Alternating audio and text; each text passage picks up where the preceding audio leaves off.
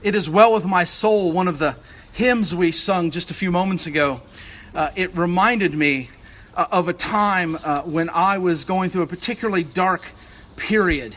And I thought that maybe God had abandoned me, and many of the things I wished for were not happening and not coming true. And it reminds me that perhaps this is the state of many of us for much of our lives. We walk through these periods where things are not well.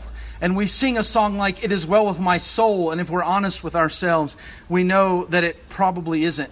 And we have a lot of doubt and we have a lot of questions. And maybe sometimes when it's really bad, you want to chuck it all and just walk away and say, "See you, Jesus, I'm out of here." Maybe it comes to that point. Maybe in your life, you've known people, Christians who you've known a long time. And one day something happens and they fall away and you never see them again.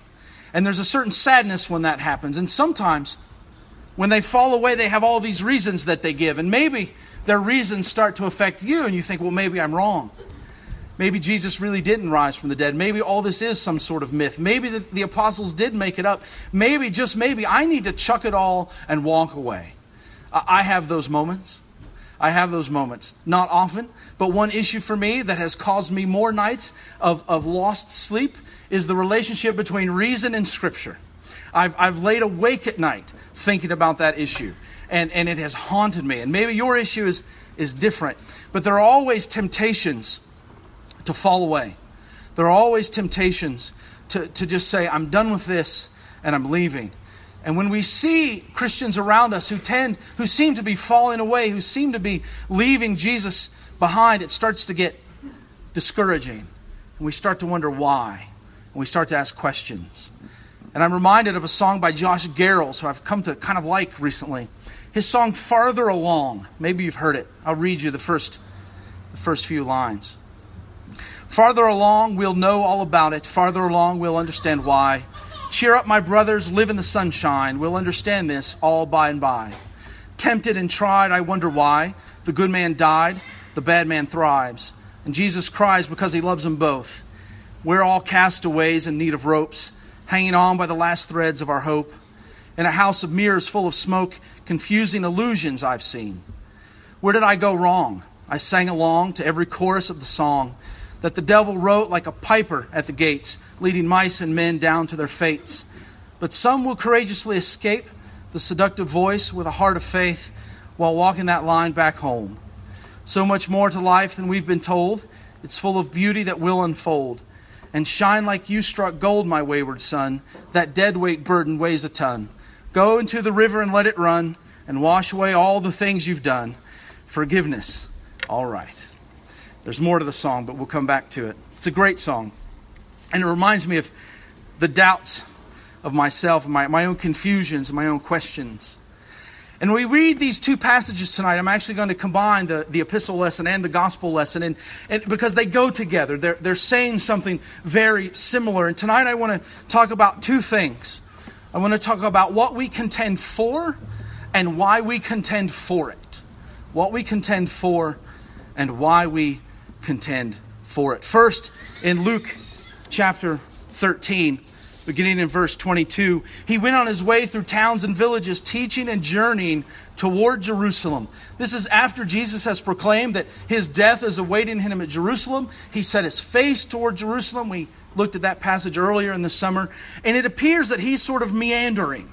He's going from village to village, all the while moving closer to Jerusalem, moving closer to his death and his burial and resurrection, moving closer to his suffering.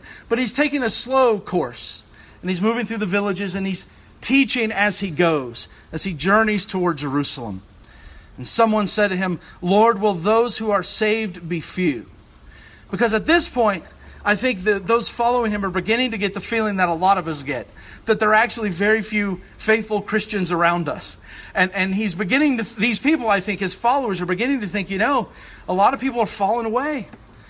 Maybe there's not going to be that many people who are saved. And Jesus doesn't actually answer the question. In the response he gives, he turns the question. And it's not, will many be saved? He turns the question around and says, will you be saved? And he goes and he says this. Strive to enter through the narrow door. For many, I tell you, will seek to enter and will not be able. Strive. It's this simple word. Our English word comes from it. It's agonize. To desire it so deeply that it haunts us. To an attitude of properly placed priorities, properly placed desire, and properly placed focus. It's an athletic discipline. He's not talking about work. He's talking about attitude, focus, and perspective. We must agonize for this gift. Pursue it with great faith. And so the first thing we are told to contend for is a true faith. Many, he says, will seek to enter through that narrow way, and many will not be able to make it. When once the master of the house has risen and shut the door, and you begin to stand outside and to knock at the door, saying, Lord, open to us, then he will say, I do not know where you come from. You see, at some point the master of the house says, the time's up. Your time for decision is past. I'm closing the doors. The party has begun. There's a feast going on inside. There's a party going on inside. And you were welcome, but you waited. Maybe you were hedging your bets. Maybe you thought there would be a better invitation down the road. When I was a youth pastor, that used to drive me crazy because I had parents who would tell me, you need to have fun things for them to do. And I would try to plan fun things, but no one would sign up because somebody else was doing something more fun with their friends. And I realized I can't do fun, so I gave up. I'm just not fun. I'm a curmudgeon, and I'm happy being a curmudgeon. And that can be fun, doggone it. So there's this party going on inside. And people wait too long. And at some point, the master, who is God in this little parable, he just says, the time's up. Whether that time is now in this present life or in the eschaton, I don't know that Jesus is focusing on that. I think the principle is simply that there is a finite amount of time to turn to Jesus Christ. And at some point the door is closed. And when you knock and you say, hey, let us in, he says, I don't know where you come from. I don't know you. And then you'll begin to say, but we ate and we drank in your presence and you taught in our streets. And Jesus says, verse 27, but he will say, I tell you, I do not know where you come from. Depart from me, all you workers of evil. You see, Jesus is telling his hearers that simple proximity, we ate with you, simple proximity to Jesus kind of stuff does not equal faith in Jesus Christ. Proximity does not equal faith. We heard you teach. Jesus says mere knowledge of what I'm saying, mere mental assent to what I'm saying does not equal faith. Faith is that deep, deep-seated agony that says, I need Jesus. And I'm going to put my trust in him. It's more than mental assent. As I've heard said a few times around here, we're more than just brains on a stick. There's more to faith than simply knowing the right answers. And he goes on to say, depart from me, you workers of evil. And in that place, there will be weeping and gnashing of teeth, weeping, wailing, grief, gnashing, frustration, and anger. Have you ever been so frustrated that you grit your teeth? And you're just tense with anxiety, tense with frustration. Perhaps you made a mistake and you're really mad at yourself. At my current job, where I was working part-time the last couple of years, a few months into my tenure there, I made a mistake that cost the company about $3,000. I was upset with myself. I was very frustrated. Now, the good news is there were other people in the company, including the boss, that had made bigger mistakes. And so he looked at me and said, don't ever do it again. Don't worry, I won't. But I remember being so frustrated and so angry. I have a good friend who was a reconnaissance Marine. And he was the craziest person I've ever met. Truly, possibly insane. He tells a story of being so frustrated one time that I have to tell because it makes me laugh, even though I would never do it and I wouldn't recommend it. It's funny. His wife actually tells the story of him ironing his clothes. Now, as a Marine, he felt like all of his clothes had to be ironed perfectly. And he was from Texas, so his jeans had to be ironed, creased down the middle. That's a thing in Texas. It hasn't spread here. That's good. Like his jeans had to be creased. Everything had to be perfect. His collars on his shirt had to be perfect. His shoes had to be polished. And so he's in the laundry room and he's trying to iron his clothes on this old rickety iron board that won't stand up. And it keeps falling down. And he hears his wife, and his wife hears him, this like creaking sound, right, as the ironing board falls. And finally she hears this come from the laundry room. Do you know who I am? I'm a trained killing machine. You will not beat me. And she hears this crashing noise as he completely, physically tears apart this metal ironing board. This is what I see when I see gnashing of teeth. I see a completely irrational sort of anger that will destroy anything. Like that's the depth of emotion that happens when you find yourself rejected by God. It's this combination of grief because you know you messed up, and a combination of anger because there's still a sinful part of us that says, I don't really deserve this. And so we are both sad and angry, weeping and gnashing of teeth. But then, insult to injury, you'll have this weeping and gnashing of teeth when you see Abraham and Isaac and Jacob and all the prophets of the kingdom of God, but you yourselves cast out. You see, his audience, most likely here, Jewish people, assumed that if you were in the nation, you were in with God. You had the covenant promises. Everything was going to be fine. And what Jesus is saying is that the covenant has moved. It has changed. It has shifted. It's not the old covenant. It's the new covenant. And I'm the center of it. And if you reject me, you'll be looking on as all of your godly forefathers sit at the feast that you belong at, but we're not welcome because you did not accept me. But there will be people who come from all directions, north, south, east, west, and they will recline at the table of the kingdom of God. That Jesus isn't picky, thankfully, about the people who he'll let in. If you pursue him, are anxious for him, desire him and his salvation, and to rest in his peace, you will be welcome at that table no matter what. And he goes on then to say, the last who will be first, and some who are first, it's they who will be last. And so in the kingdom of God, there are perhaps many of us who say, well, I do Jesus-y kind of things. I'm okay. Or I know a lot about theology and about scripture, so I'm okay. Or I was born to a good family and I've never really done anything bad, so I'm okay. And Jesus says, be careful. If you look at yourself thinking you're one of the first, because there's a good chance you may be one of the last. Because it really comes down to faith. It really comes down to trusting in his grace. And so we are called to contend for true faith in Christ. Nothing but the gospel. Nothing but his grace. Nothing but salvation alone, through Christ alone, through grace alone, and faith alone. Nothing else. That is our job to contend for. Those are the things we fight over. There are other issues that we may be willing to set aside or agree to disagree, but not this one. This is about Jesus Christ. And it is a message of goodness and hope and peace and feasting. And we are called to contend for it, to fight for it. And when we move over to Hebrews chapter 12, we see a similar message. Similar. We are told to contend for the true faith in Jesus. But in Hebrews 12, we are told to contend for faithfulness to Jesus. Slightly different. Faithfulness to Jesus. Hebrews 12.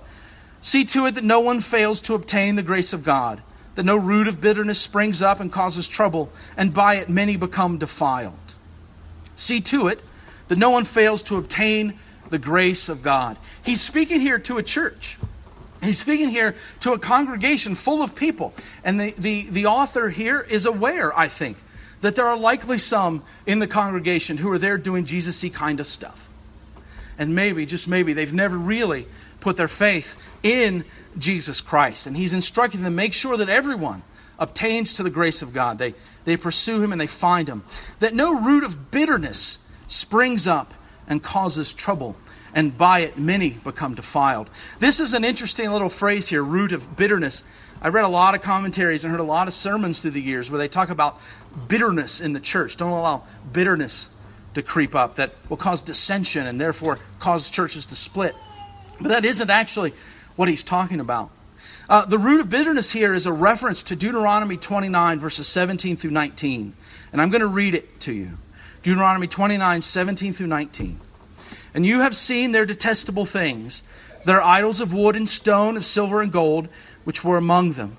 Beware lest there be among you a man or woman or clan or tribe whose heart is turning away today from the Lord our God to go and serve the gods of those nations. Beware lest there be among you a root bearing poisonous and bitter fruit, one who, when he hears the words of this sworn covenant, blesses himself in his heart, saying, I shall be safe, though I walk in the stubbornness of my heart. This will lead to the sweeping away of moist and dry alike. The issue here for the author of Hebrews is apostasy.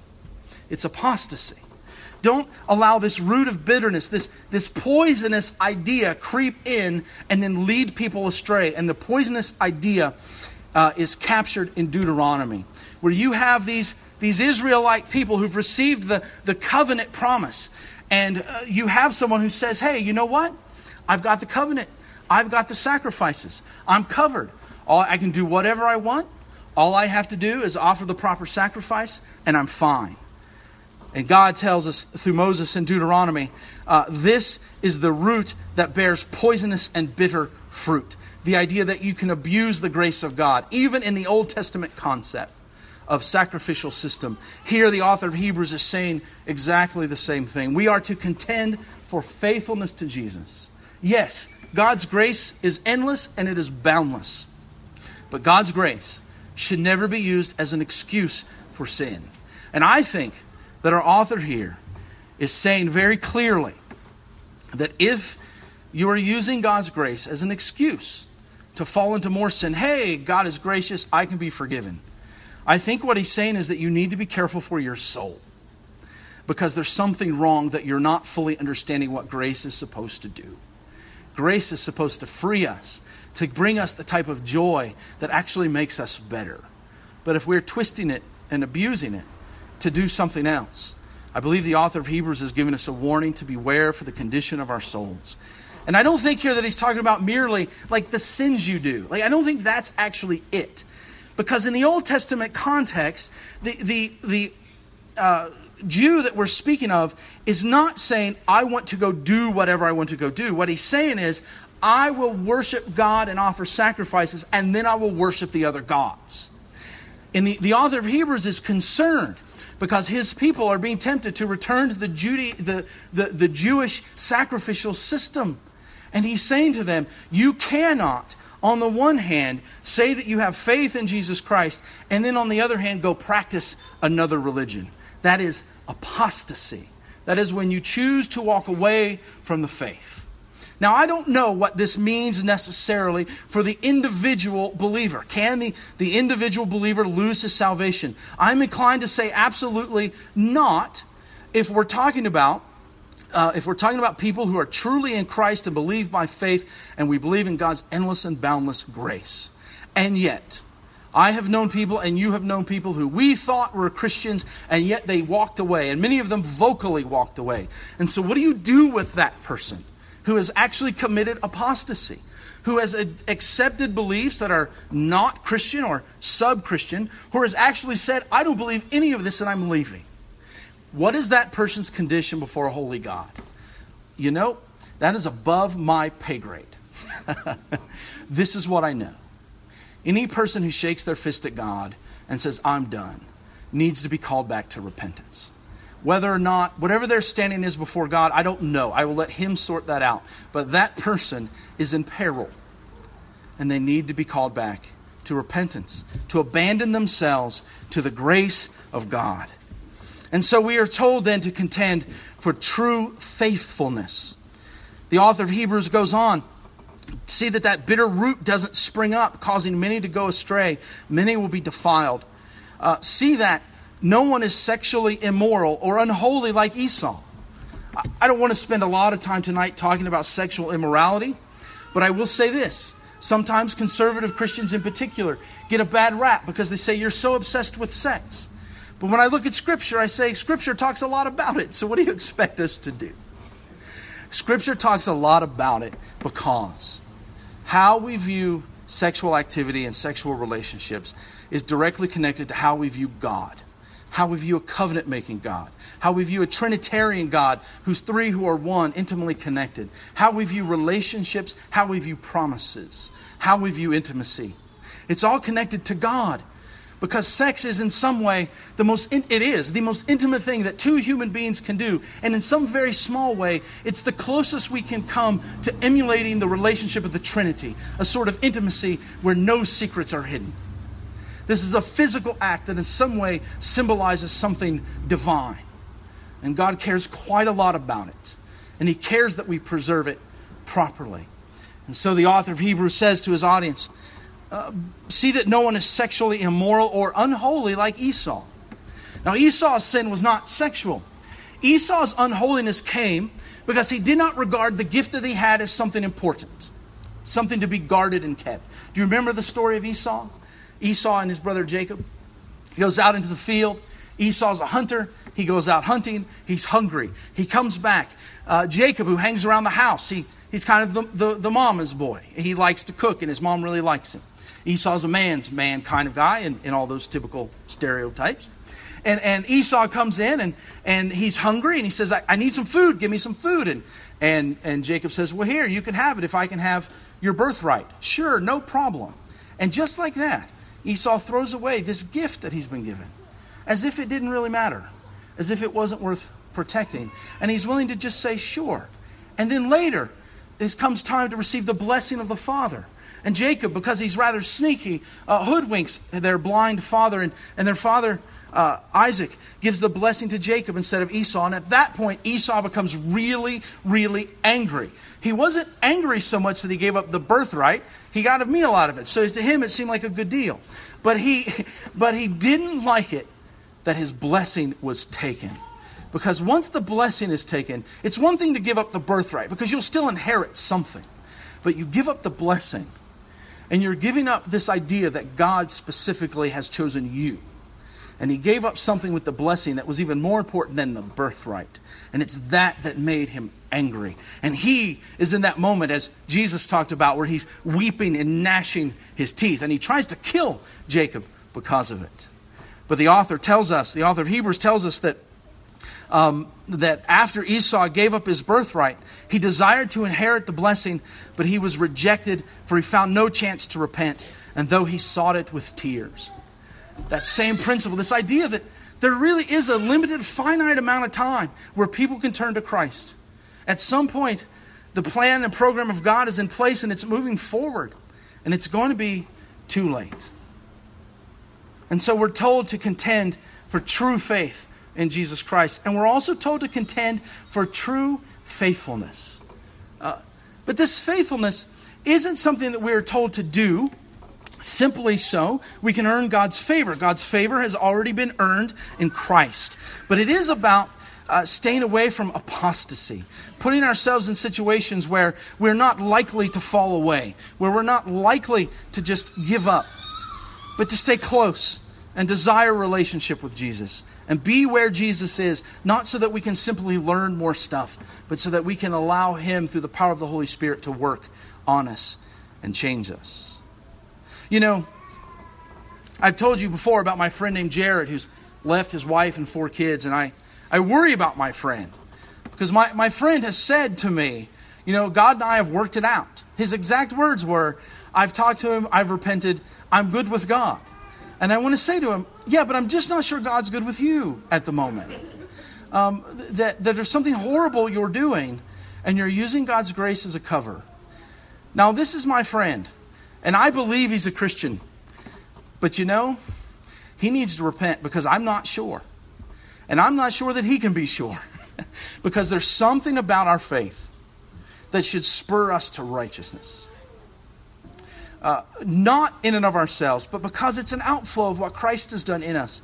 And if we've simply been sitting and doing Jesus-y things, and that hasn't really filtered into our lives, and it hasn't really caused us to think differently about these things, then something must be wrong. And I'm not saying that if you sin, that's a sign that you're apostate. I'm saying if you sin and you don't care, you need to be concerned. If you sin and you don't care, you need to be concerned. Because something's misfiring in your spiritual life. But why? Why? Now, I know this is heavy. I don't mean to leave us there, and I'm not going to leave us there. Because the author of Hebrews doesn't leave us there. The author of Hebrews paints a picture for us. Tells us why these things are worth fighting for. Why faith is worth fighting for. Why faithfulness is worth fighting for. Verse 18. For you have not come to what may be touched, a blazing fire and darkness and gloom and a tempest, and the sound of a trumpet and a voice whose words may the hearers beg that no further messages be spoken to them. For they could not endure the order that was given. If even a beast touches the mountain, it shall be stoned. Indeed, so terrifying was the sight that Moses said, I tremble with fear. You see, the audience here in Hebrews, being tempted to return to Jewish sacrificial system, they're being reminded how horrible the law actually was. They're being reminded what it was like when you went to Mount Sinai. And this is actually a summary of the events as they're recorded in the Old Testament.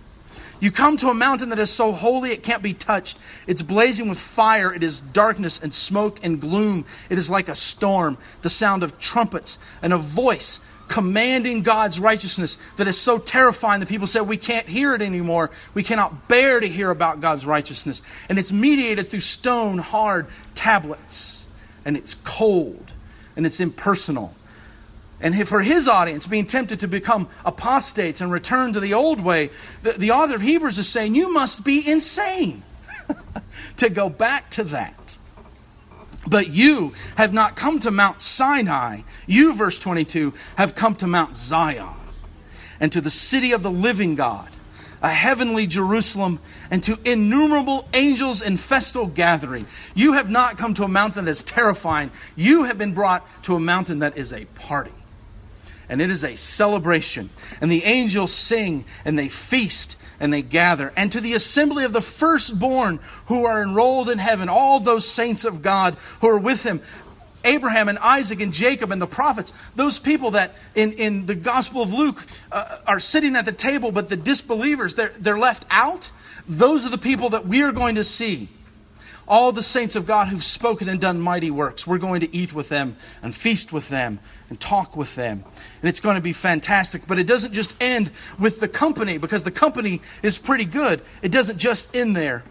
It says, and to the assembly of the firstborn who are enrolled in heaven, and to God, the judge of all, and to the spirits of the righteous made perfect, and to Jesus, the mediator of a new covenant, and to the sprinkled blood that speaks a better word than the blood of Abel.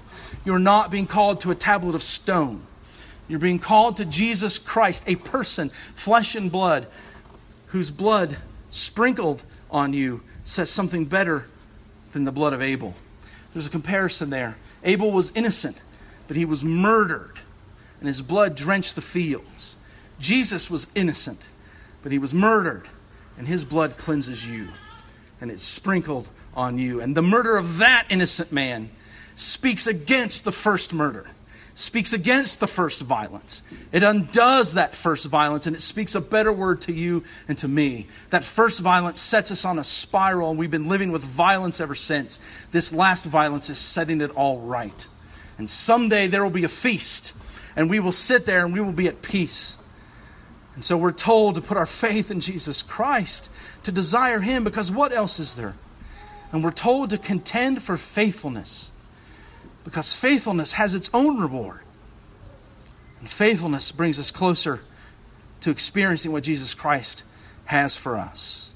And he's the mediator of the new covenant. Verse 25, see that you do not refuse him who is speaking. For if they do not escape when they refused him who warned them on earth, how much less will we escape if we reject him who warns us from heaven? Jesus Christ, calling to us from heaven. And that time his voice shook the earth, but now he has promised, yet once more I will shake not only the earth, but also the heavens. This phrase, yet once more, indicates the removal of things that are shaken.